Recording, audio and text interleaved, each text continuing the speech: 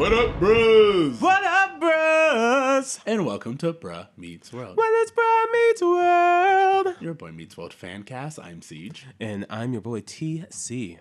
All right, Tonathy, we have guests today. Yes, we are doing a very special crossover episode with the guys from Tim Talk. Would you like to introduce yourself? Well, hello. Hello. By the way, your guys' intro is fantastic. Oh, thank you. I'm so embarrassed by it. So, why would you be embarrassed by it? It's amazing. It's so much better than our very, just stiff, stodgy, boring, hello, welcome to another episode. Well, there's a So lot much of better. singing involved, so. This is why we don't do that, though. I cannot sing, can't speak for Cameron. Actually, I'm going to speak for Cameron. He can't sing either. Thank you. Yeah, you guys are much better. But yeah, I'm Chris from Tim Talk. For those of you who don't know, we're a podcast about the DC animated universe co-created by Bruce Timm, thus the name. And I'm Cameron Dexter. I am the other half of Tim Talk. I am the one who doesn't know what's going on most of the time.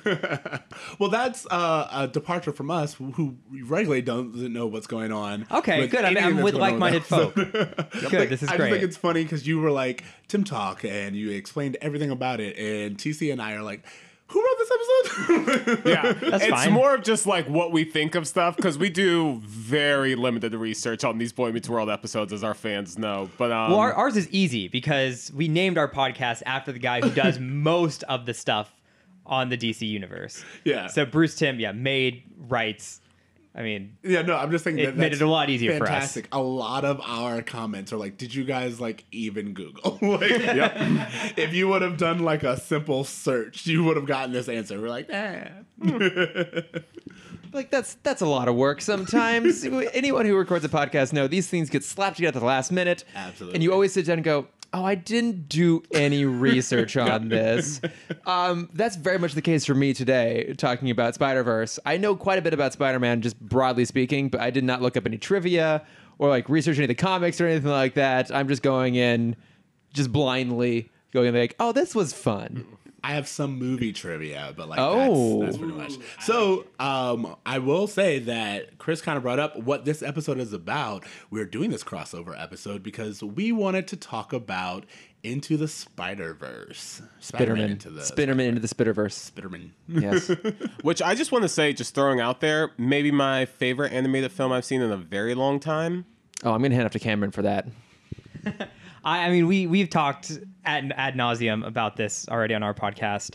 I adore this movie so much. It's such a revolution for animation. And Absolutely. Seeing it just we've had a blend of kind of 3D and 2D since the 90s. I mean, Tarzan was kind of the first major film to bring in 3D animation with 2D laid on top of it. But this film brings it to such another level where it's creative, it's unique, it's just beautiful. It's a work of art. Is an actual that's definitely the word, because rewatching it, I was like, this just scenes feel like any still, or if you pause the movie at any point in time, it could be a masterpiece that you would throw on your wall. Oh, yeah, it's an art piece. Have you guys tried to pitch this movie to people who aren't comic book fans? 100%. I've tried so hard. I'm just look, I know this is not your thing. I know you're not into cartoons or Spider-Man or dimension hopping or whatever thing you want to talk about, but from a visual perspective, nothing's ever been made like this before. Go see it for that alone. It's Yes. groundbreaking. I was thinking of it as a celebration of animation, where you have Oh, I all like these that, yeah. different kinds of animation that are so beautifully kind of mixed together in these really untraditional ways, but in a way that makes sense with the story. It doesn't feel like anything's just thrown in there just because. It all feels very organic.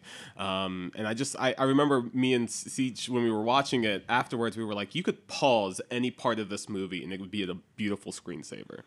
My screensaver is actually now several versions. I have several different computers, a work computer, and all. They're all just rips of this movie. So which are they specific characters? Which points did you go for? It's Miles Morales. Okay. And it's just him in different poses. But I searched a long time for scenes, because the most famous one is the one they even use on the poster, where it's the upside down version of him jumping off the skyscraper, and there's the city line, but it's reversed, and it's a beautiful So shot. that was actually taken from another short, which it has a similar look, but it's all 2D.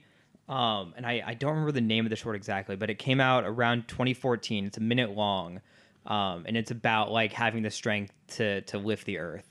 And it's a guy on top of a building, and he does a handstand, but they flip the canvas. So it looks, instead of him pushing up, it's the world moving up and him staying stationary. It's cool to see that come like into film, because that's just some small no name who might have actually like gotten a job because of that, and it worked on the film. Yeah.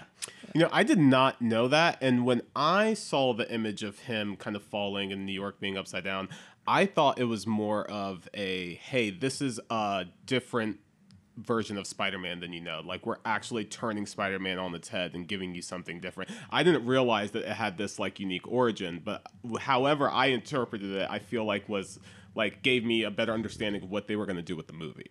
Absolutely. I think it's really interesting because I feel like you're constantly being reminded that this is a different interpretation. This isn't your daddy's Spider-Man. Yeah, this isn't your daddy's Spider-Man. Well, what's funny your is daddy's Spider-Man is old, divorced, fat. Exactly. I love how they bring that character in, Peter B. Parker, because he is your dad's Spider-Man. He's everything that we've known, and like almost immediately, I think I realized in the first half of the movie, he goes, I'm Spider-Man and I'm the only one, and immediately they transition into Miles, and you get like this different vibe, this different rhythm, and yeah, I really, really enjoyed it.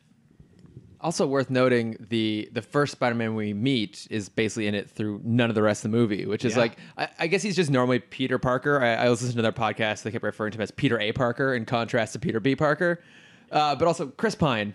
Perfect casting 100%. for that. So I was going to talk about that because talking about little trivia bits, Chris Pine rounds out all the Chris's as being a superhero. This is true. On a Marvel property, because each other ones of the famous Chris has been a superhero besides Pine. What about Walken? Wait, He's I a feel like Christopher. Walken. He's a Christopher. It's different. He is a Christopher. All which right, is very, very all different. right. Well, we're waiting for that Chris Rock superhero movie. Oh yeah, well yeah, Chris O'Donnell. That's true. We got that. I would love right, to see let's all admit- who could Chris Rock be? Ooh. Chris Rock. Oh my god. Yeah, that's a good one. I mean, maybe Blank Man in the 90s, but we've passed this time. I'm just gonna go on a crazy limb. I'd love to see Chris Rock as Lex Luthor. Ooh. You the whole room was at ooh. I could I'm see him here for be it, just yeah.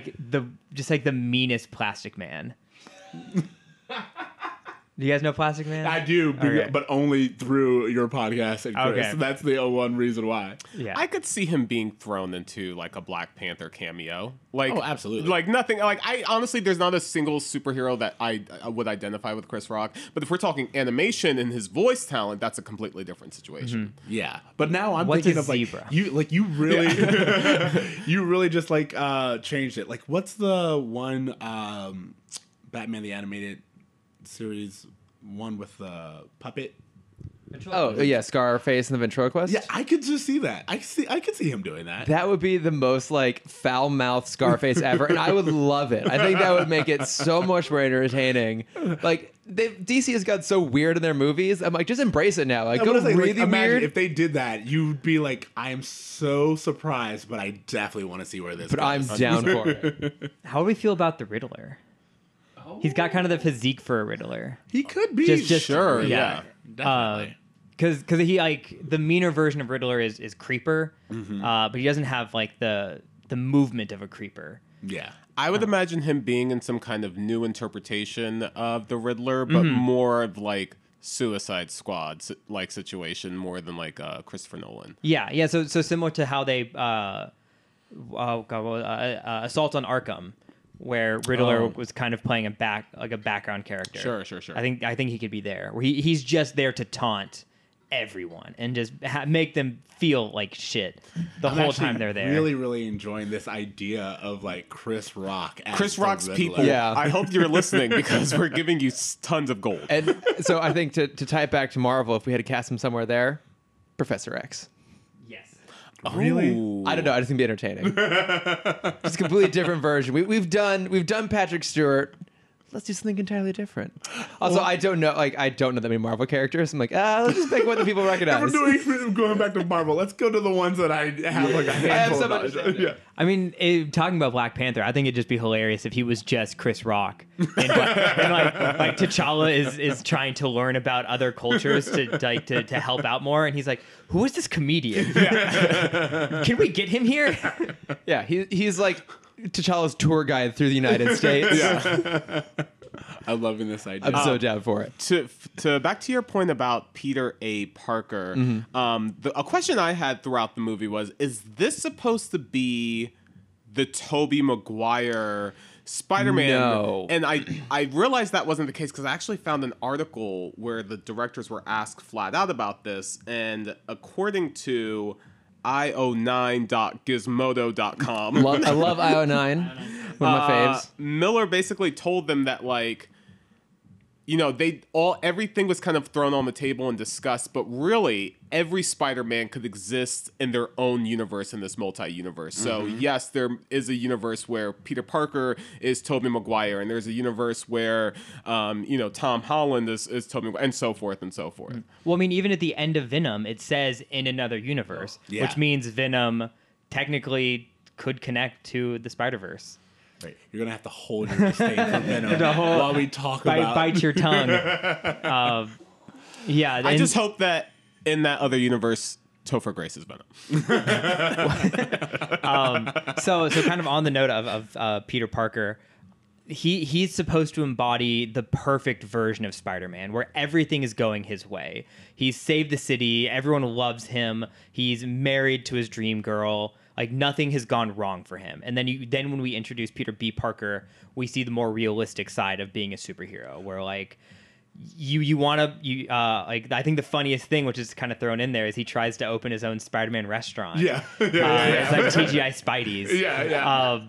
And I think that's like that is something that would happen in real life. It's a Spider-Man who wants to kind of profit off being Spider-Man in his own way. And he's like, how can I do that? Investments, use my name, and all of that kind of failing him. Yeah. And it's What I really noticed during the second watch was, especially in this alternate universe, as you said, our generation loves realism, and you have this one where he was like, yeah, so I was working out, and it just kind of like shows him, and he was like, I was doing crunches, and I was handling it really well, and it just shows him like crying in the shower. Yeah. And I don't know what it is about our generation, but we're like, yes. We can relate to. Well, it could be like one of I think the best things about this movie is this theme of like anyone can be a superhero, including those people with dad bods. Yeah, now exactly. there's finally the dad bod superhero. Not everyone can be Chris Hemsworth ripped. Exactly. As Chris Pratt always likes to remind us. Yes.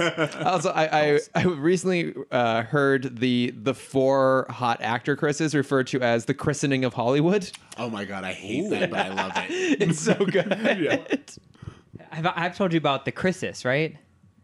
No. There's a fake movie going on or there's a fake movie script going around on the internet called The Crisis, where it's the 4 Chris's in a crisis, directed by Chris Nolan. Oh my God. Where Things I've never wanted where Chris more. Walken is the main villain, and there was one other Chris in there, but it's all just like it's a whole cast I love of this. both on screen and production. This is just Chris. I love In it. production. Well, hey, you just It's like Grit Boy 1, Chris Roy. grab Chris Miller, one of the producers of this. Right there, Yeah, you go. absolutely. We have a writer for I this love it. now. I think that this is great. And it's like one of those things that I believe the internet could get done. Yeah. Also, maybe I could get a job. If they're there you go. only staffing Chris's, I think I have a really good bet on this one.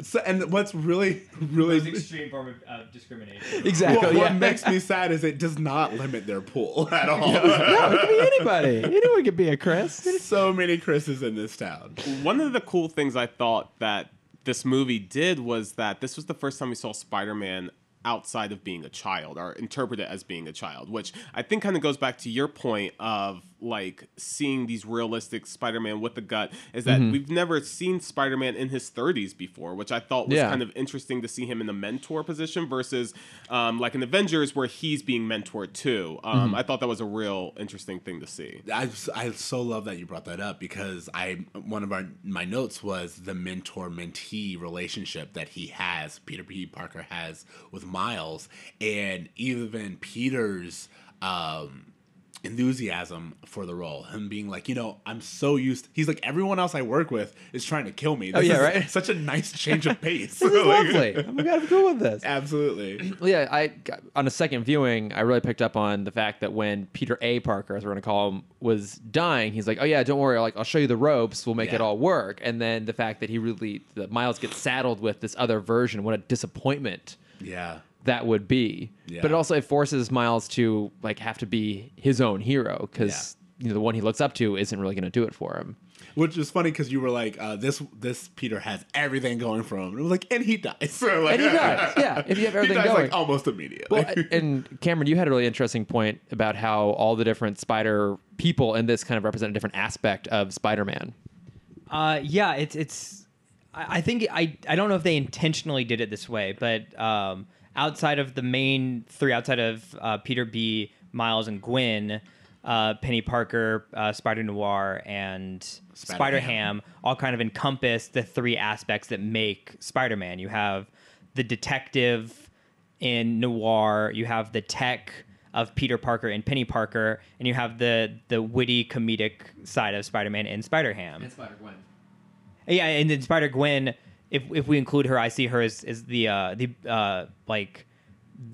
poise and precision of swinging in the city. Of like that's such a big component of Spider-Man. Absolutely. That she's perfectly encompasses. And that's actually when we first see her as Spider-Gwen or Spider-Woman, is like when he's teaching Miles how to like swing. Whip release. And then like they fail. Like Well, because when Cameron, you had mentioned that theory to me before, so when I went to go watch it a second time, I noticed that when they're down in the spider cave, the amazing spider cave they have down there, when they're each asking, can you do these things, it's like Spider-Man Noir is like, oh, can you fight? Which like that's the kind of thing he represents. And then Penny's like, oh, can you like get tech. shot at and like reprogram a computer? And Spider-Gwen, it's easier to recognize it that way. She's like, oh, well, can you like do a triple Lutz, I think, is on ice. I don't know how these things work. I'm not a gymnast. I'm not an athlete at all. Are you not? I'm a reader. Nick Cage has a great line there where he goes, can you close yourself off to the moral ambiguity of your violent actions or something like that? I was telling Siege, I was like, you know what? Upon second viewing, I think Nick Cage has funnier lines than John Mulaney. I think John Mulaney's delivery is much funnier, but Nick Cage has great one-liners throughout the film. And we talked about this, and I think that's because I said comedy is like the divergence from expectations. So Spider-Ham, like the concept in itself is funny, and every like the little bits of like this animated Looney Tunes type thing in this world is hilarious, and they constantly play on that.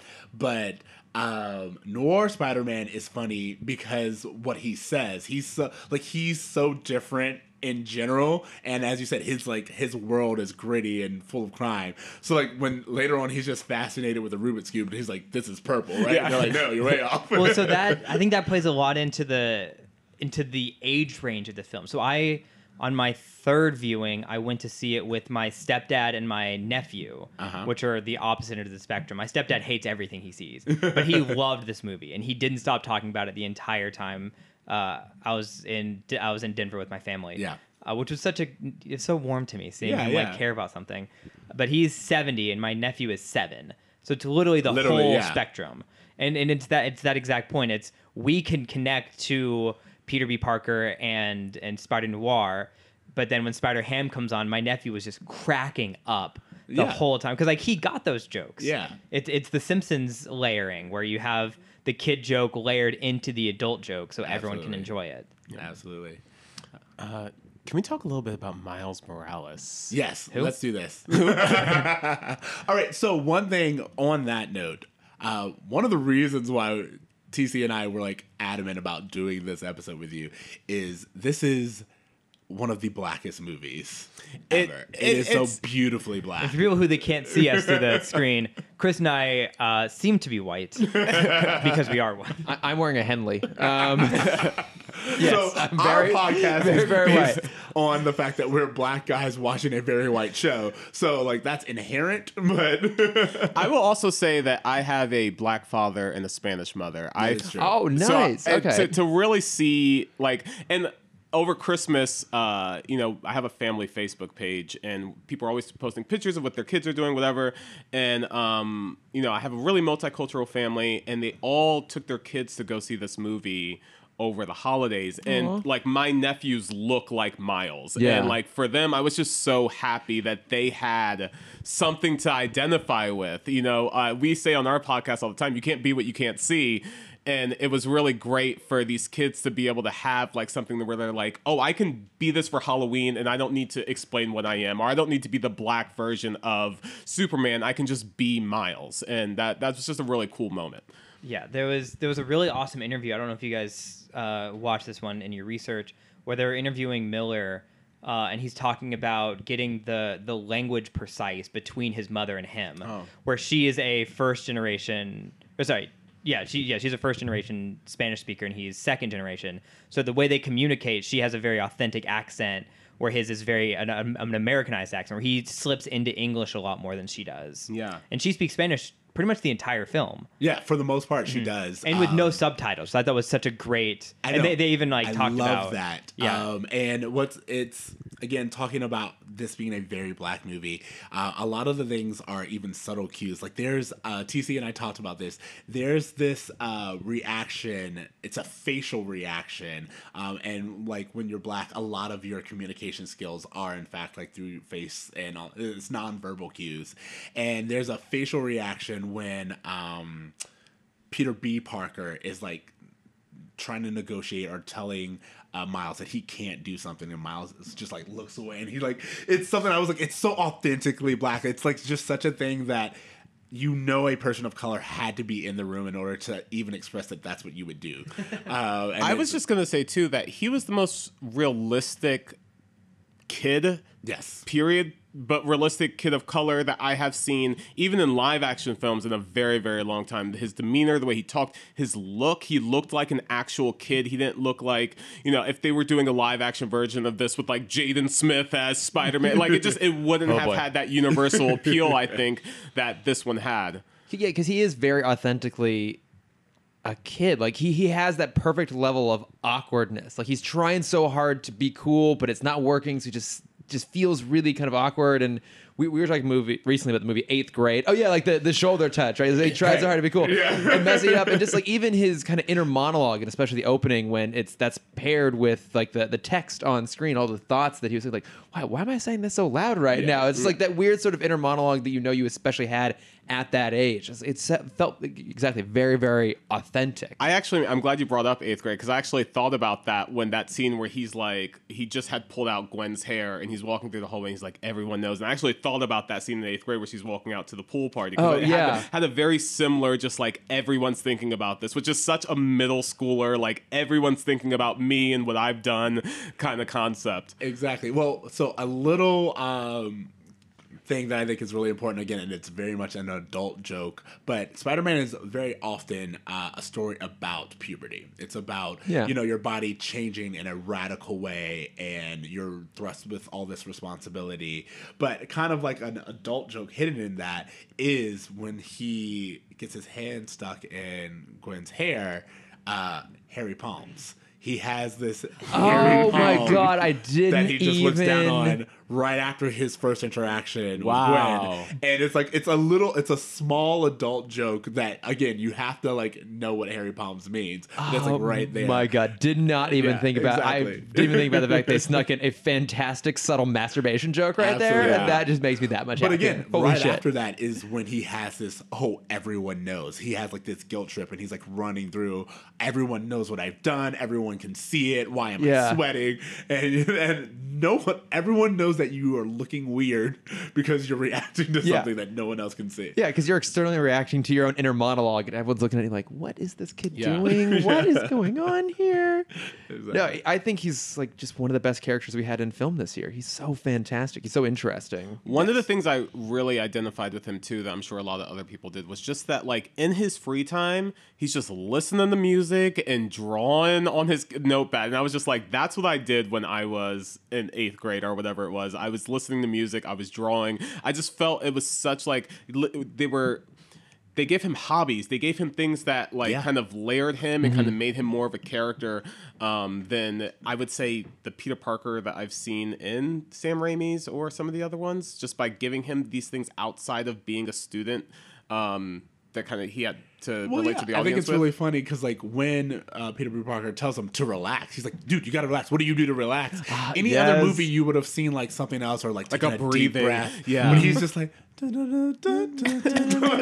It's just like- and it's like this comedic moment, but as you said, it's like that's what I do to relax.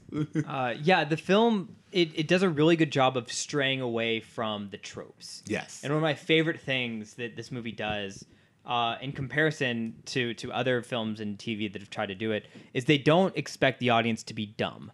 They expect the audience to have some level of knowledge, to the point where their explanation of the multiverse was in the fucking background of another scene happening. Yeah, that's a they very good explain the point. multiverse while he's talking to Gwen for the first time, and like, yeah, we don't need to understand it. We're gonna get it through visually. We're gonna understand what's happening. You don't have to stop the movie, pull out a chalkboard, and be like, okay, so we're this line. And then that Spider-Man, he's at this line. And that Yeah. Spider-Man, he's this line. So all of these lines we twisted, and now we got to untwist. Like, no, we understand that. Well, not only that, but like in my opinion, I think one of the problems with a franchise that's constantly rebooted is when they try to, especially like when it's been rebooted like 4 times in like the last This 10 millennium, years. yeah. It's like when they try to do it and they give you like the entry or the 101 that takes up half the movie, and you're like, we know this. So like when I think it's Justice League or I don't know, one of the worst Batmans. When they're like they do the whole Batman movie parents dying. Oh, scene. that You're would like, be we know Batman v this. Superman: Dawn of Justice, Exactly. when Thomas and Martha Wayne yet again get their faces shot. Like she Exactly. literally got her face shot. It was, And we're like, what is happening? We know this. So this movie does it differently because I remembered very poignantly being like, oh, we're skipping over the whole Uncle Ben scene. I don't need that. I know this. That was my main complaint with Amazing Spider-Man, the first one that came out, was that I was like, oh, I had seen the first half of this movie in a way more interesting way 10 years ago. Yes. Yeah. With wrestlers. Yeah. Which always makes it more interesting.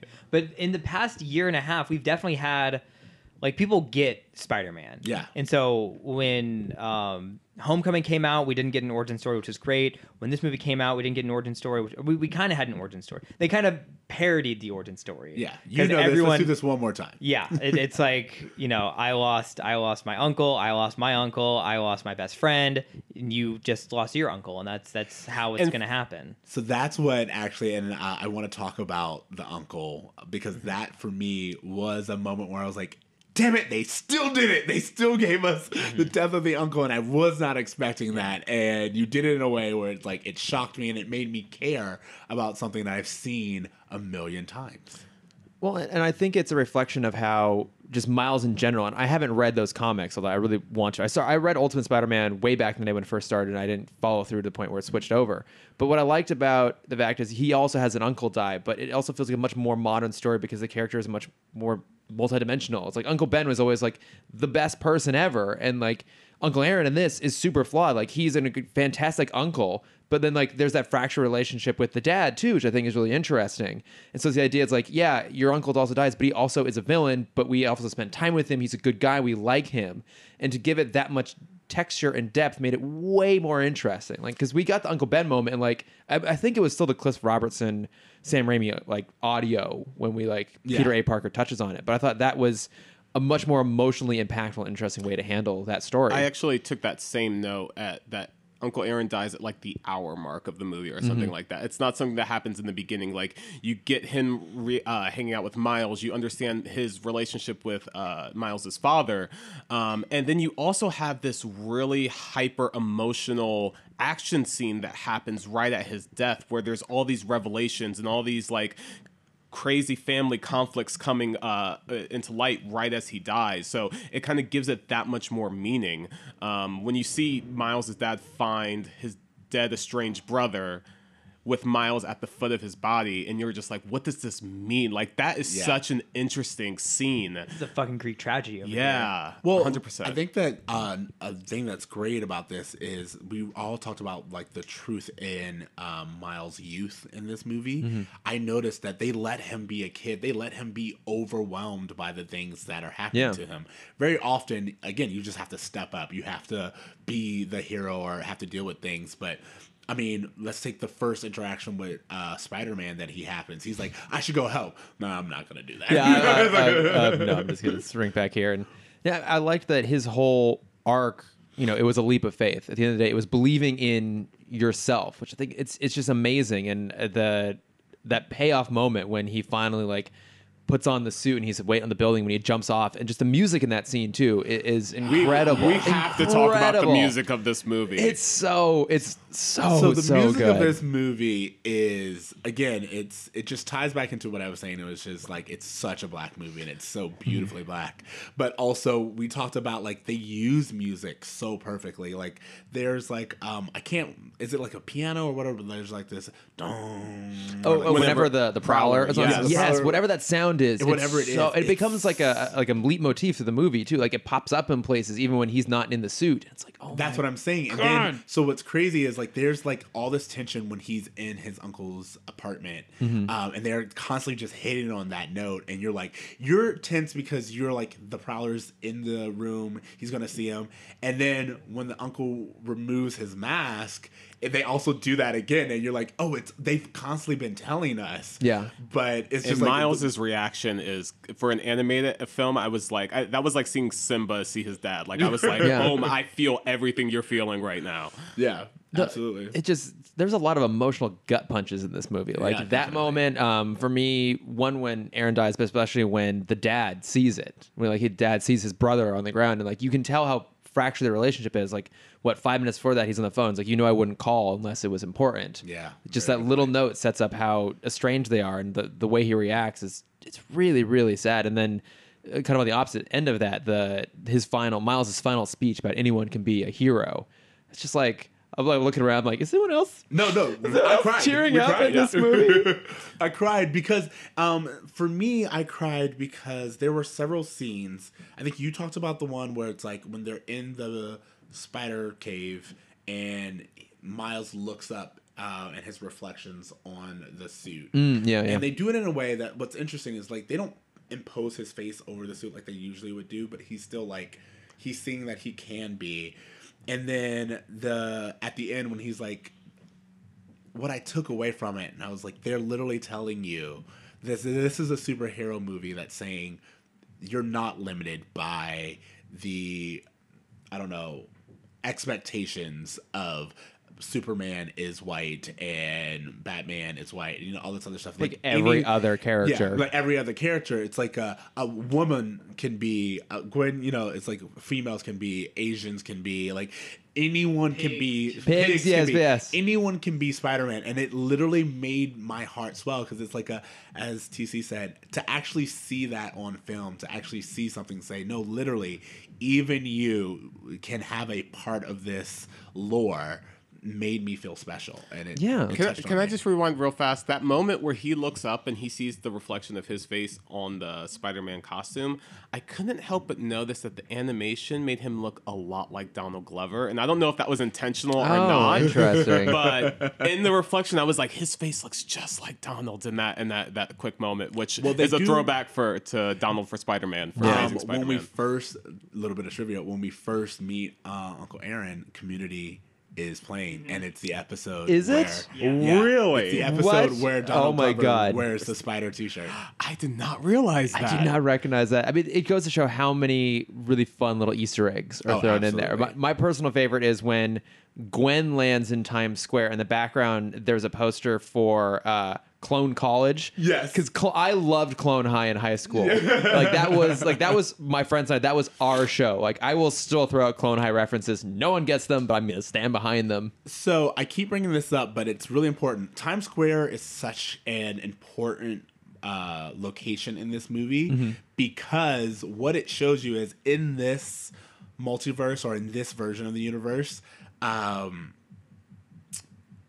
black is the norm. Or Yeah, like, we both got the vibe that racism in this one was not as big of a deal. Even in his prep school, there was so much diversity in there. I don't know well, if you what's noticed. interesting is it's called Planet Inglewood. That was like what I noticed. Oh, I didn't even It's catch Planet that. Inglewood is the Planet Hollywood the alternative. Planet Yeah. Hollywood alternative in this one. So that is what made me start looking at things. And then when Peter B. Parker's, it's Coca-Cola. In this, it's cola or Coca soda or something like that.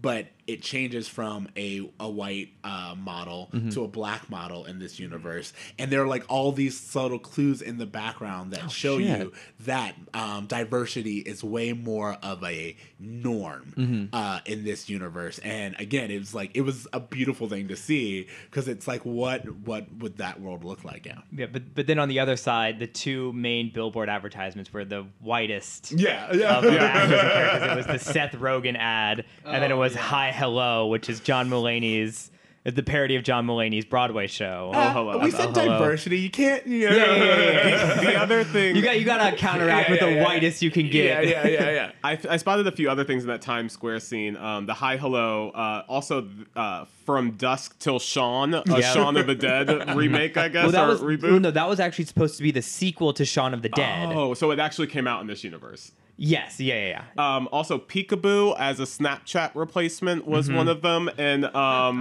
Baby Shower with the cast of Bridesmaids. Yeah, I did see that. I did see Yeah. that as well. Yeah. These are all really fun. As you said, really fun Easter eggs that he showed. But I think for me, it goes back to what this movie was trying to do, which is always challenge your expectations, which I think is another great point of that is Doc Ock. Because Yes. what they do, what I said to TC when I first watched it is this movie does not judge you for your expectations. It always says that we're going along this ride too. So when he's looking from afar and he's like, no, the woman is the one in charge, and he goes, oh, challenge my expectations, Yeah. And then 5 seconds later they reveal that she's Doc Ock.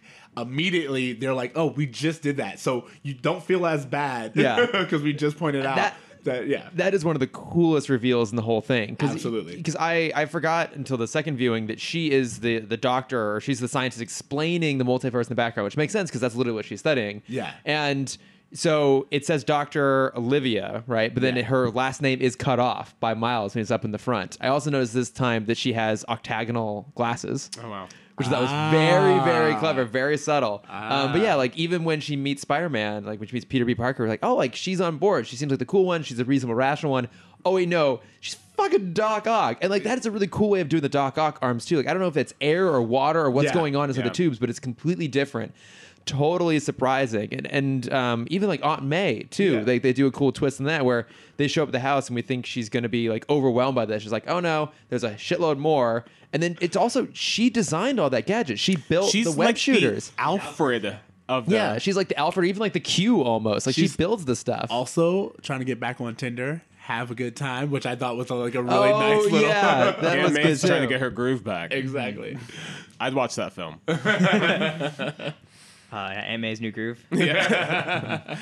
Also voiced by David Spade. Oh, weirdly yeah, enough. there you go. Yeah, kind of going back to the Easter egg thing. I feel like animated film specifically, they're really embracing the fact that like they know fans and they know Yes. fans are crazy and they care about this shit. And we're gonna keep it we're gonna keep it on screen for 3 frames. Someone's gonna find it and they're gonna fucking love it. Because Absolutely. I bring it up with Teen Titans Go before because that was like another movie that blew me out of the water expectations wise, where they hid things in that movie for single frames that you can only see if you basically pause the movie. One of my favorite ones is in the background when they're walking through the movie. Have you guys seen Teen Titans Go to the Movies? I haven't seen it. I But have not. I want to. Okay. I really. If you're any level of DC fan, I highly recommend it because like you don't have to watch the animated show to get it. But one of my favorite inside jokes they have is they're walking through a movie theater and there's a poster for a Superman film in the background, and every time they cut away, they add or remove a mustache. And it'll only be there for like a second. Like if you don't look that, you won't even notice it. And then when it cuts back, it won't be there. And that's one of the funniest things that only fans will get that joke. So what's interesting for me is that I felt that way about Brooklyn in this movie. Like having lived in Brooklyn, has anyone else lived in New York or? Nope. I will say that. So one of the things my best friend Numit and we were watching it together when TC and I watched it, and he was like, dude, do you notice they have green cabs? And green cabs are specific to Brooklyn. Really? Yellow cabs are Manhattan, green cabs are Brooklyn. Oh, that's and awesome. it was like the detail that they have in this. Like I remember like trying to look for locations and then remembering that it's an animated movie. Right. But like they do it so well that in this city everything is so realistic. And Miles is also mad proud to be from Brooklyn. Like he's constantly throwing out Brooklyn. Like when Uncle Aaron takes him to that spot for the first time, he's like, Brooklyn. Yeah, absolutely. Like throwing Biggie up in the background. Like Yeah, it's but just, I'm just saying yeah. like Brooklyn does have like its own identity, and like it actually makes sense for like the Miles character. But to see New York done in that way, there's so many times where like New York is done, and you ask yourself like who goes from here to there? Like, you know, there's no real respect given to the location. And in this movie, you could tell that whoever did this absolutely understood and loved Brooklyn. Well, it's a thing that Chris and I bring up constantly with film, in that you don't have to make it to be fair, this is like a global destruction kind of thing. Yeah. But you don't need your fucking giant blue light in the sky that's going to destroy New York. It doesn't have to be that generic every time. You can tell these small stories and keep them in what's the word when you're writing a TV script and you stay in one location? Bottle episode. You can keep it in a bottle, and it still works so well. I mean, Ant-Man 1 did that very well, where there was no global threat. Yeah. And then this. Well, I think if you make characters that the audience cares about, and you make damage to like a danger to those characters, then it'll be a good film. Like that's just make characters that are you relatable. as the audience member still feel the same amount of threat and danger when it's one character you care about as opposed to an entire city. Like I don't fucking care about cities blowing up. I'm so desensitized to seeing cities blow up that like I don't feel it anymore. That desensitized they even hit on in the movie, which I love. It's when Peter B. Parker is like they're infiltrating the office, and he's just like, it's always the end of the world. Look, I would guarantee you he's gonna be like, you have 24 hours. 24 hours. You have 24 hours. See, I told you. And it's just like this hitting on the nose of, as you said, both being desensitized to like, oh, it's always the end of the world, but also we've all seen these superhero movies where like everything's always at stake. There's always a clock. And to that point, the way that this movie makes it not that is by making the central hero and villain's main goal be family. So you have Miles saying, like, the first thing Spider-Man says to Miles is, hey, you need to do this, otherwise your family, everyone you care about, is going to go away. Now, on the other side of the coin, you have Kingpin, who he's doing all of this to try to bring his family back. So even the villain is sympathetic. So you're like, I can understand wanting to see your family again that you've lost. And Miles, I want to keep the family that I have. So it's like two sides of the same coin, but it makes it so that both characters have something that you can relate to, and you're like, I would fight for that as well, possibly. Here's an alternate ending that I would have really loved to see of the movie, where Fisk does get all of the other versions of his wife and son back, and then the post-credit scene is them all bickering of like who's the wife, like, and they're all just like being like super backstabby and fake happy to each other. Do you like to see like a what is it? I'm thinking of like a Three's Company type thing. Oh, I'm thinking more like Desperate Housewives. Okay, Well, yeah. and it also kind of has that like Aladdin Jafar, like be careful what you wish for kind of thing. Like this could end up being really bad. Well, I think when I watched it this time, and I don't know if like maybe there were tricks being played on my eyes, but I think there are different versions of that family. Like I think I saw there like are. Yeah. a blonde version. And it's like, oh wow, it's really they really are. They never lose sight that this is a multi-dimensional grab. So it's like you're not getting this mother and daughter from another one that he's trying to pull forward, and that's no. It's like you're trying to pull multiples. Yeah, it's not and you're the just same. touching It's on. not his exact same wife and child he's getting back. It's another version of them. And I think on that's- that point, I am very sad we did not get a pig version. Yes. Although technically it wouldn't be it would be a spider version because Yeah, Spider yeah. Ham was a spider bitten by a radioactive pig. Yeah. It's Okay, a very important point that needs to be brought up. To this point, and I was really hoping that you guys would be able to help me out with this because I know Spider-Man in the sense that I've seen the Sam Raimi films. I saw Avengers. Like I've seen that stuff, a little bit of the animated series from the 90s. But there was a lot of questions I had as far as like this spider that bites Miles. Is this the same spider that bites Peter A. Parker? Is this a different spider? What is this? Different one. It's like think- go ahead. Yeah, I think it's a different one. I listened to an interview with Lord and Miller, the Empire podcast. They do like their spoiler specials and always bring in creatives. They interview them, and they were saying that is a different one. And I think that actually came from a different universe too. Oh, did it? Because what I noticed the second time around is that when we first see the spider, it glitches, so it doesn't right. belong there Oh, wow.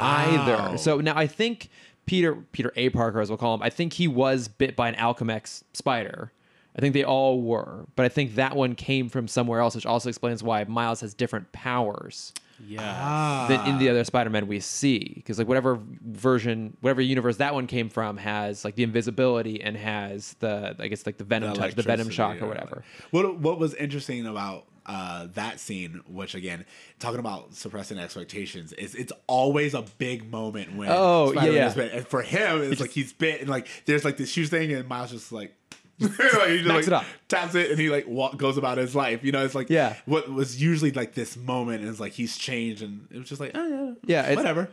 you know what I call on my second viewing is that Uncle Aaron probably knew of that place because of what was going on. Absolutely. Right? He says Yeah. he says I did a job. I did an engineering job. Yeah, here. exactly. And so again, talking about it, it's beautiful because we also see.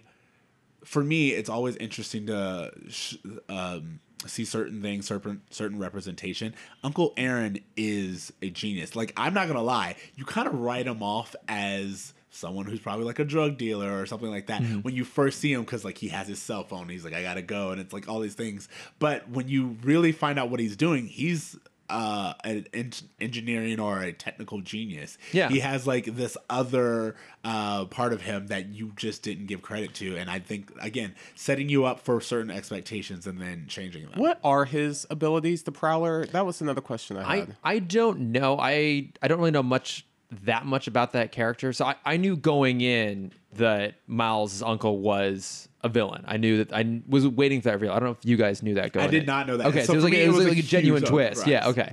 I don't know if he actually has powers. I think to CJ's point, he just built that suit. I think that's him just building So like it. an Iron Man type of... Yeah, so I think Yeah. it has probably some sort of energy source, and I think like it allows him to like leap, and the boots can do something. But yeah, I think it's all mechanical. I don't think he has any inherent abilities. Now this Kingpin, no supernatural abilities, but at one No. point he catches a car. So super strength. I'm chalking that up to them being at the focus point of the dimension hopping, and like I think at that point, kind of gravity and physics are a little bit skewed. Okay.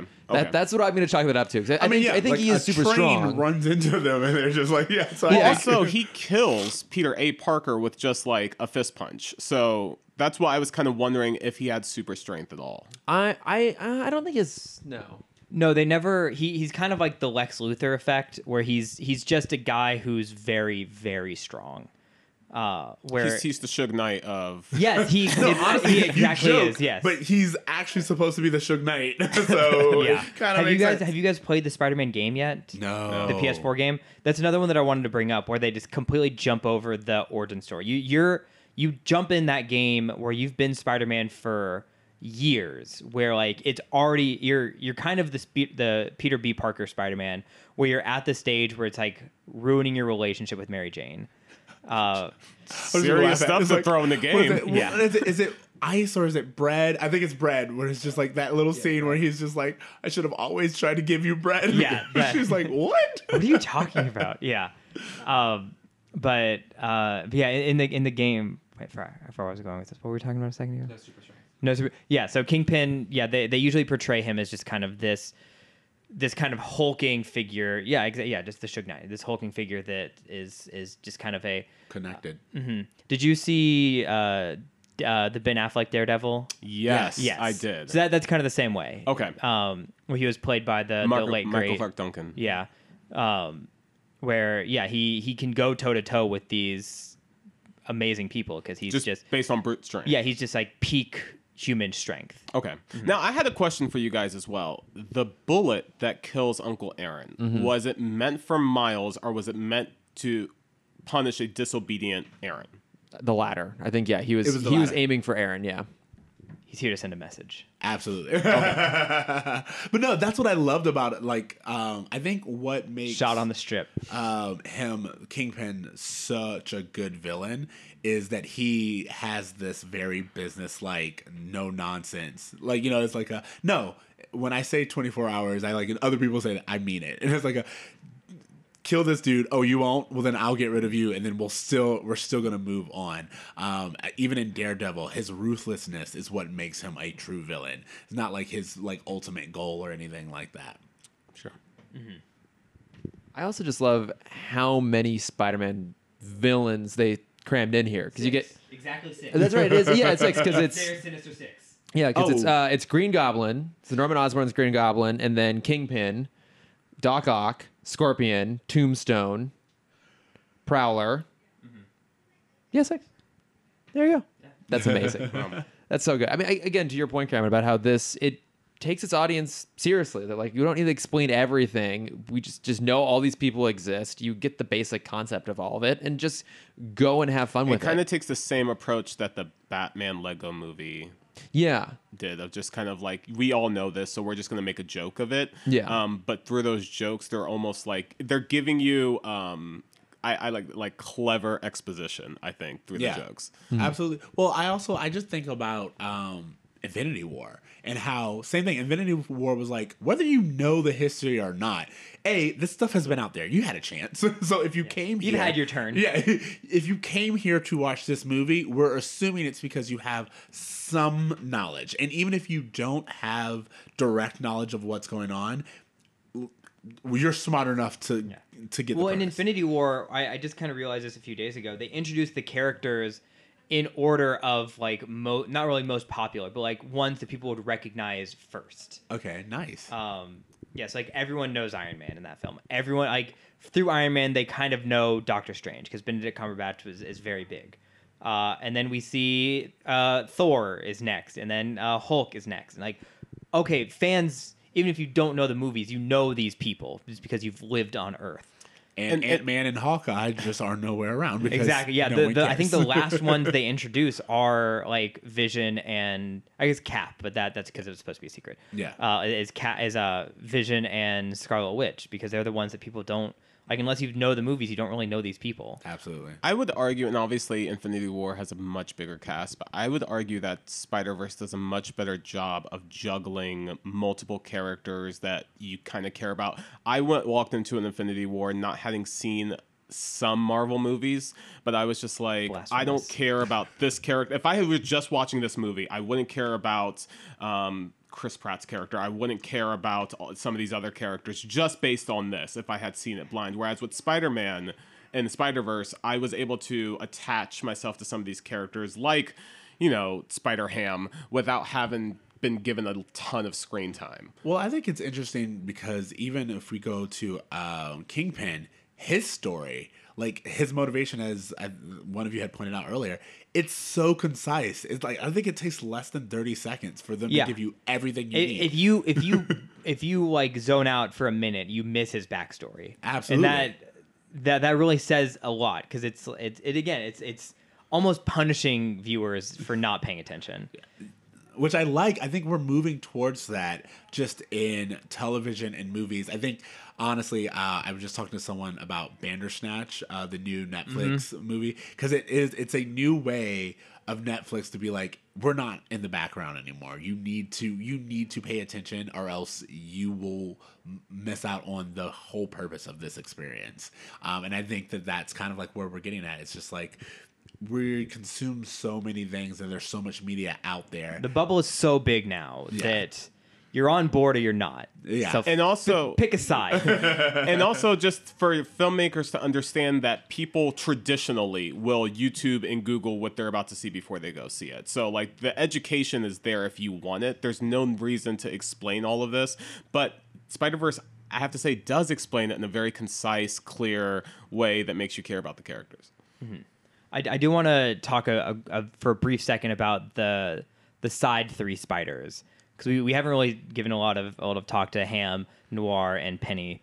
One of the things that I love from an animation standpoint is all three of them were animated completely differently from the rest of the cast, and I thought that was so awesome and fascinating to see. Where Noir, everything was in black and white, but he always had. They make a joke about it where I go wherever I go, the wind follows. But that is literally there every time you see him. You might not notice it, but his trench coat is always flowing. Penny Parker they animate in a much more anime style, which I always love to see. I'm a huge anime nerd. For anyone that listens to our podcast, knows. And Spider-Ham is very, very traditional animation based on fucking Tex Avery, the king. The crowned king of like animation slapstick comedy. Like all of Hanna-Barbera and Looney Tunes learn from Tex Avery. And it's just, you see it in the trailer. There's the one moment where Spider-Ham kind of comes in to shake his hand, and he does this little dip, and it's something that like animation nerds fucking go crazy over, where it's the full body follow through that you don't see outside of Looney Tunes. And that like it made me go crazy when I saw it in trailers and in theaters. I love it. Well, like Spider-Ham even makes a joke about it, and he's like, "What? You have a problem with cartoons?" And it's like kind of pointing at the audience a little bit. It's like, "Oh, you didn't think this would like have the same sort of impact or be as like fantastic as something like Infinity War?" Like, no, like I think the reason this movie works is that it embraces everything, right? So it embraces the fact that it's animation, it embraces its blackness. It's just like, why beat around the bush? We know what we're going to do. We know what we are. It's a full-on superhero movie. Make it about superheroes. Let's put them in the big, bright, crazy costumes. I was just going to say, I did listen to your guys' podcast you did on Mary Poppins I'm sorry. recently. And what you guys talked about of seeing 2D animation on screen and that feeling of just like, wow, it's so good to see this again. That's how I felt with Spider-Ham too, and with Mary Poppins as well. But with Spider-Ham, I was just like, I was sad that this was lost from culture for a while. This type of humor, this type of entertainment, that this isn't readily available, and it's nice to see it getting some kind of spotlight. Well, and it was so smart about how it addressed it, right? Like, it brought in the tropes. Like, he drops an anvil on someone's head. And the best part is that it comes out of nowhere. You're like, where'd this anvil come from? And then he just, like, kind of waddles onto screen, like, oh, right, we have a full-on, like, Looney Tunes character here. And then the mallet. The mallet, and then also... It'll always fit in your pocket. It's when Spider-Ham leaves, one of the last like things that happens is the anvil's still there, and it's again, it's this acknowledgement of no, we brought this into the universe, and it doesn't just disappear; it's here now. And as you said, taking ownership of the decisions he's made, and I loved that anvil. It's so stupid. I grew up watching Tex Avery. They're cartoons, amazing. They're and so good. So anytime someone brings in an anvil and they use it wisely, I'm blown away. Yeah, they found a fresh way to do those like really well-trod jokes. So something you brought up that I wanted to bring up was, or bring back, was the costume and the fact that Miles spends the majority of the movie Yes. in this purchased costume. We have to talk about the moment he gets the costume, but yeah. also just the idea that he spends most of the time, and they even make fun of him. I forgot who does it. He's like, "What kind of superhero wears his own merch?" or like yeah. something like that. Yeah. Well, I actually had a question about that because when he goes to put on the costume, it's the same thing that happens when he goes to put on his pants after he gets bitten. He's taller. Yeah. That wasn't. I guess I wanted to understand why he got taller from a spider bite. I'm not sure why he got taller. Maybe it did accelerate like puberty a little bit. I mean, because like in the Raimi film, like all of a sudden Tobey Maguire wakes up and he's like yoked as fuck, and like he can see without his glasses and stuff. So I guess the idea is like it just makes you like a slightly. Yeah, like a better version of yourself, like a more a prime specimen version. So I think that's what happened there. It's like accelerated his aging. No, I keep laughing at because I remember when Miles just kept being like, "It's just puberty." It's just puberty, I'm sorry, I don't know what's... Like everyone's just like, "What's going on?" He's like, "No, it's just puberty." And and then Gwen, while he's yelling, he's like, "I don't think you know what puberty is." Yeah, you know what that means. Yeah. About the costume, I also love that he was in Jordans for a majority of the movie. I just thought that was a really great touch. It's a fashion choice. Yeah, because everyone. Well, I love that. That's another thing where people are constantly telling him, "Hey, your shoes are untied." Yeah, and he's like, "No, it's a choice. I'm doing this on purpose." But the first time we see him try to like run and do anything, he trips over his shoelaces. And then, like again, it's like this universe acknowledges everything that it set up. I think they made custom Spider-Verse Jordans, right? I would actually, I can't awesome. wait for Halloween next year to rock the Spider-Verse costume with the Jordans and the hoodie. I just think it's such a cool look. I mean, I think that's been one of the best things about what's been happening in terms of like huge summer blockbusters and pop culture is we were talking about earlier is now people who didn't have those heroes before have them. Like to this day, if I'm at Disneyland, I see little girls dressed up as like Rey or Captain Phasma or something.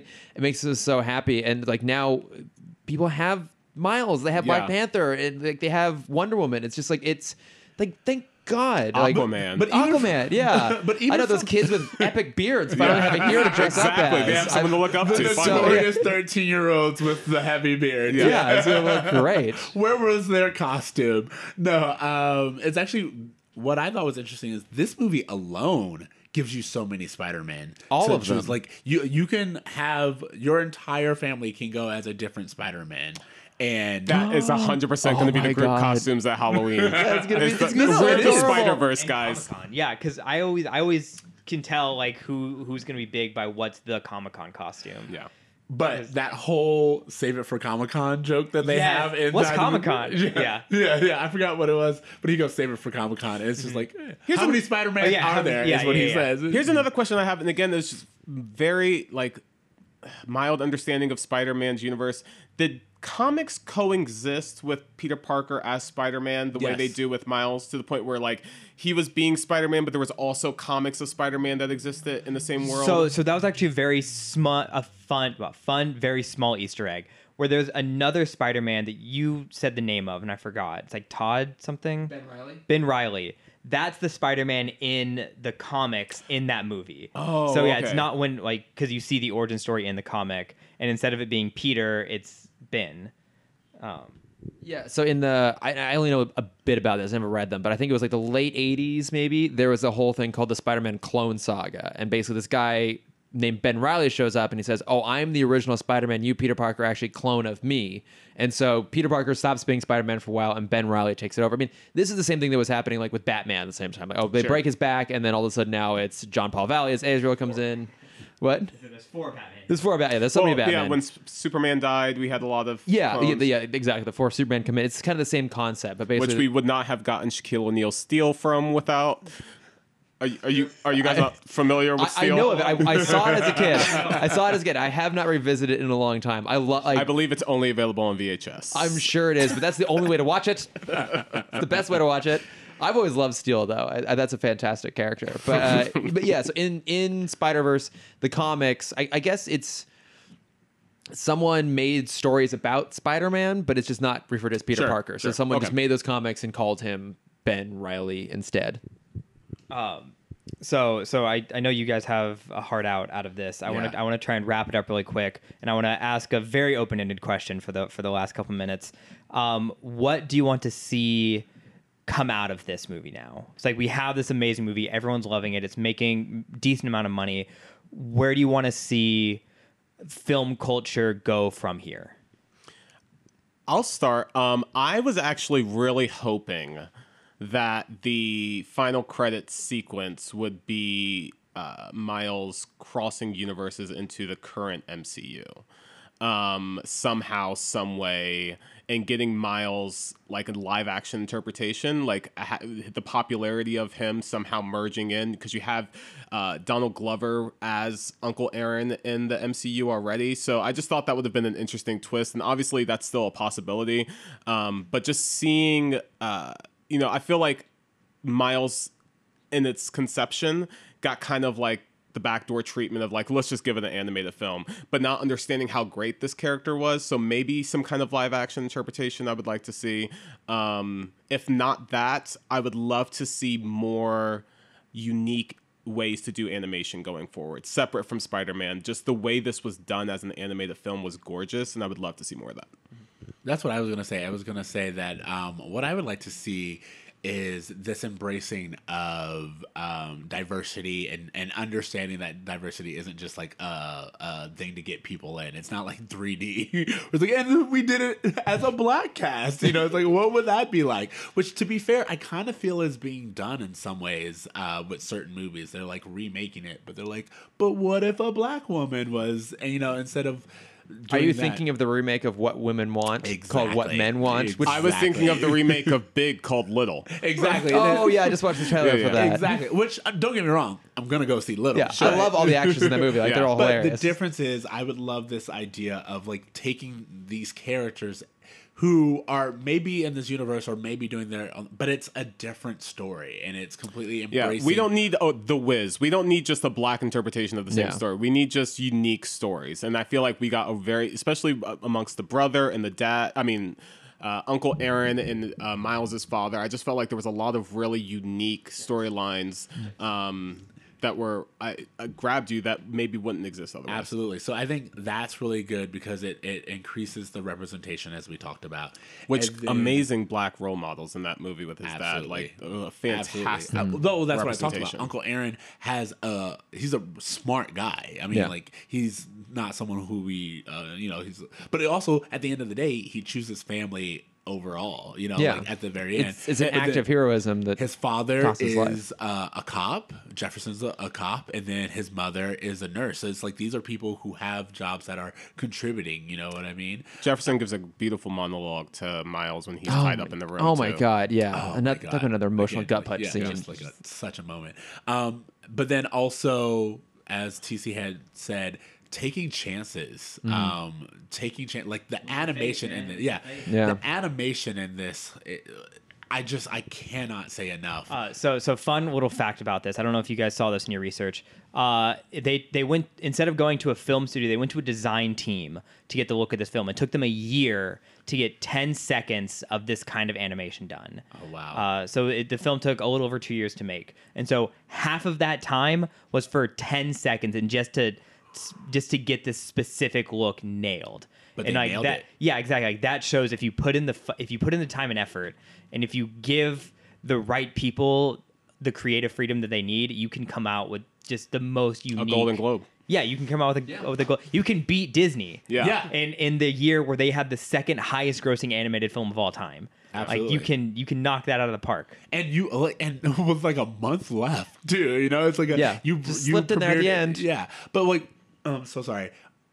Even talking about that style, I think what is interesting is it's such a love note, as we were talking about, to comics, and it's such a love note to the material, and I think that's what we're seeing is movies that understand the value of whatever they're acknowledging. So like the value of comic books, the value of cartoons, the value of these different stories. I think it's really, really important. Well, yeah, even right at the top, before the movie even starts, you get approved by the Comics Code. That's what and I was gonna say. The second you get in, you're like, oh, this is a comic book movie. Yeah. Absolutely. This is great. Absolutely. We're not going to see Arnold Schwarzenegger as Mr. Freeze. Like, No, yeah, we're getting- going to do these things authentically. And I guess for me, what I'm looking forward to, kind of CJ along your point, is that diversity does not mean niche, Yes. right? And I think we were seeing that a lot this year. We saw with Spider-Verse, saw it Black Panther. I'm going to count Love, Simon. Just Yeah. for Oh, me, yeah. for me Yeah, personally 100%. being, You're right, Yeah, accurate. for personally being gay, it's like, oh right, this is just like a normal. Wait, what? Shocking. Sorry, I'm just telling you now, Cameron. No, but like it's. we live in a post-Hamilton world, guys. exactly right, and it's. I'm not throwing away my shot. God damn it, Cameron. You know, it was nice to watch a lot of movies that were designed for mass appeal, and in doing so, their specificity meant that it had a greater emotional impact. 100%. Yeah, and I think that, I mean, all three of those movies were movies that like gave me an emotional gut punch because it's very specific, but in so you can always find something to connect to. Absolutely. Yeah, and it doesn't just have to be how they look. For me, that wasn't what mattered there. It was like, oh, right, it's a human story. And it also humans means are that someone universal. else who didn't ever get to see themselves on screens got to. And I Absolutely. was still able to enjoy it, guys. Crazy thought. But now someone else got to appreciate it that much more, and that's what matters. I would really hate for us to end this podcast without touching on Stan Lee's cameo. yeah. Well, let Cameron Yeah, yeah, answer the sorry, question sorry, first. sorry. and then Oh, let's get back to that. oh gosh, I didn't have an answer to that. That was a Oh, question for you well, all. so you just set it up. Yeah. I was kind of hoping I could fall into the background. I do want to throw in my one last idea of post credit scene. If they could have shoehorned in one more, I would have loved after all of this had happened if it was just 10 seconds where Miles went back and his dad was watching over him as he peeled off all of his stickers. Yeah. Because they set that up, and I wanted to, like, after he becomes this hero, he still has Yeah. to do the work. Well, I mean, like they do kind of hint at that when he goes, "I put a sticker where my father won't Yeah. be able to tell me Yeah, to take yeah, it yeah. down." So like they do acknowledge that, but you're right. I definitely want that scene now. Of just Miles going around taking off all the little. I do want to say too that I did see an article saying that there's some talks about creating a Spider-Verse television series, so we might dive Yeah. a little further into that world. I heard something about a TV series. There's talks about a sequel that would focus on Miles and Gwen. There's talk about a spin-off that would be Gwen plus then two other Spider-Women, one called Silk and the one, her name is Jessica Drew. Down for all of that. Yeah. Well, and then also, you know, there's the potential of the post-credit sting with Spider-Man 2099, which, Yeah. again, talking about diversity, that is a character who is both Hispanic and Irish. His name is Yeah. Miguel O'Hara. Yeah. And it's like, oh, awesome. Yeah. Like, let's see more of him, too. Yeah, no, I thought that was great. And again, when I saw that after credit scene, I was like, they are trying. If you haven't gotten the point, anyone, anyone can do it. This is like if we haven't let you know by now, there is no limitations to who you can be. But also, I kind of wanted on that scene. I wanted to bring up. We've talked about a little bit how this movie was meta, but I also love the merging of not only previous knowledge of Spider-Man, but the culture of Spider-Man, i.e., memes, meme culture, and everything. The And Spider-Man the pointing. Christmas songs. The Christmas songs. There's just so much that it really showed, like as you pointed out, what it's like to have a franchise or a brand and the different ways that gets influenced. And I loved that. They did like the Spider-Man meme or like the Office joke, and like there's just so much that Spider-Man has gotten bigger than just the movies themselves, and they still acknowledge that within this movie. Yeah, and the fact that some of the movies have gotten kind of crazy too, and they throw that in there, Yeah. just totally comfortable with it, and also Doing a like little dance. always like subverting it too. It's like you asked the question earlier of, oh, is this the Tobey Maguire version? It's very similar, but they change things up. It's like the upside down kiss. It's Mary Jane that's hanging upside down. It's like Yeah. when he's having lunch with her, and you can actually see a hint of Doc Ock in the background through the car. Yeah. Instead of it like crashing through, he just turns around and punches it. Yeah. Yeah. Those sort of things. But you want to talk about like Stan Lee, and you know his whole message there is basically like, oh, you know, it'll fit eventually. Yeah, it always fits. And how eventually. that's I mean, I think it has even greater impact because he did pass away. Yeah. But I mean, that's almost kind of like if they have any more, I kind of want them to just cut it. Like, can we just have that be the final one? Because a lot of them get cheesy, and that was they really said, I sweet. think this is the last voiceover version that they had, and they said that once he died, they actually extended his scene a little bit longer to add a little bit more weight to it, because that it's not only is it his final one, but like the message that he's saying. Again, Stan Lee, to just give Stan Lee credit, he is responsible for the world actually opening up their eyes and understanding. You know, he told stories of racism or integration or homophobia through these characters, through the X-Men, through Spider-Man, through different ways. And again, so many people were able to connect and learn lessons. And so to have his final voiceover, at least, appearance being something so integral, which is anyone can be the hero, anyone can wear this suit. It's about owning up to the responsibility of it, I think was just absolutely beautiful. And then to do so and then hit it with a joke. Which is so Stan Lee. Yeah, I think that's probably his best, or certainly one of his best cameos across the whole thing. Yeah. Absolutely. So. All right. So anyone else? We got to wrap this up. No, I think we can wrap it up. All right. So, I mean, pretty much, you guys, is there anything, to take your words, is there anything you want to plug? Or is there anything that... I don't know if I have anything to plug. Yeah, I mean, to plug necessarily. I guess we can plug ourselves, if you'll forget the expression.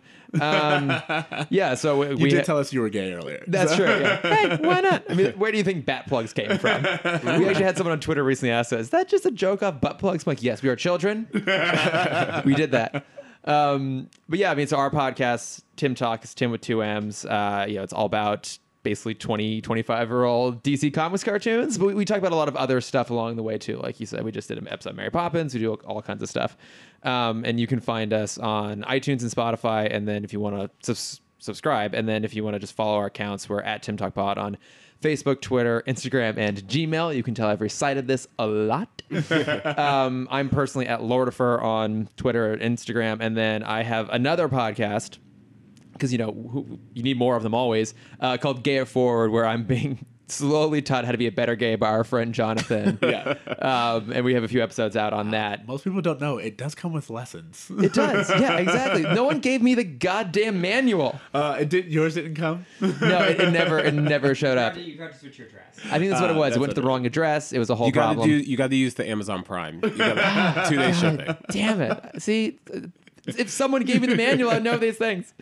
But yeah, so we are Gay It Forward Pod on some of the things, and Gay It Forward on other things. I forget that I don't actually recite that one at the end, but you'll find it out there. It's fun. So for regular plugs, Young Justice Season 3 just started on DC Universe. It's fantastic. For anyone that loved the original franchise, it's just more of what you enjoy. I highly recommend, if you have DC Universe. I understand a lot of people don't. I also forget that it's only in America still, which is very dumb, but not my place to say. If you want to, I'm also part of Tim Talk, as we've said at the top and in the middle and now at the end. If you want to find my stuff, I do art. I'm an animator. If you want to see that stuff, you can find that on my art page, Cameron.Dexter on Instagram, and only Instagram, because I only care about Instagram. And if you want to see my face, it's at Cameron Dexter _adventures. That one. Right? Yeah. she did it. Yes. All right. So I'll wrap us up by saying thank you for listening to Bro Meets World. Remember, you can find us on Spotify, Apple Pod, iTunes, Stitcher, all of the places. You can follow us on Twitter, Facebook, and all of the places at Bro Meets World, or email us at bromeetsworld@gmail.com. You can find me on Twitter at Extra Siege. That's XTRACEEJ, Tonathy. You can find me on Instagram at @braverme, at .braver.me. You can also find me in theaters next week, probably being disappointed by Glass. Hey, I have faith, but you know what? I mean that's misplaced. So, you know what? to steal leap of faith. Leap of faith. Yes, leap of faith. Have a leap of faith. Maybe it'll be okay. I'm hoping so. I really am. To steal from another podcast I love, every day is Christmas Eve when it comes to movies. You don't know what you're going to get. Ooh, who said that? It's the Empire podcast. Oh, I'm here for it. Yeah, it's fantastic. But you know, sometimes the gift is socks. So be prepared. Okay. Thank you guys. Yeah, I mean, they could be nice socks, as Cameron just pointed out. I now love socks as a gift. I've as an gotten adult. a variety of socks from M. Night Shyamalan, so I'm waiting. All right, is that it? Are you good? Yeah, that's it. All right, later, bros. Later, bruh.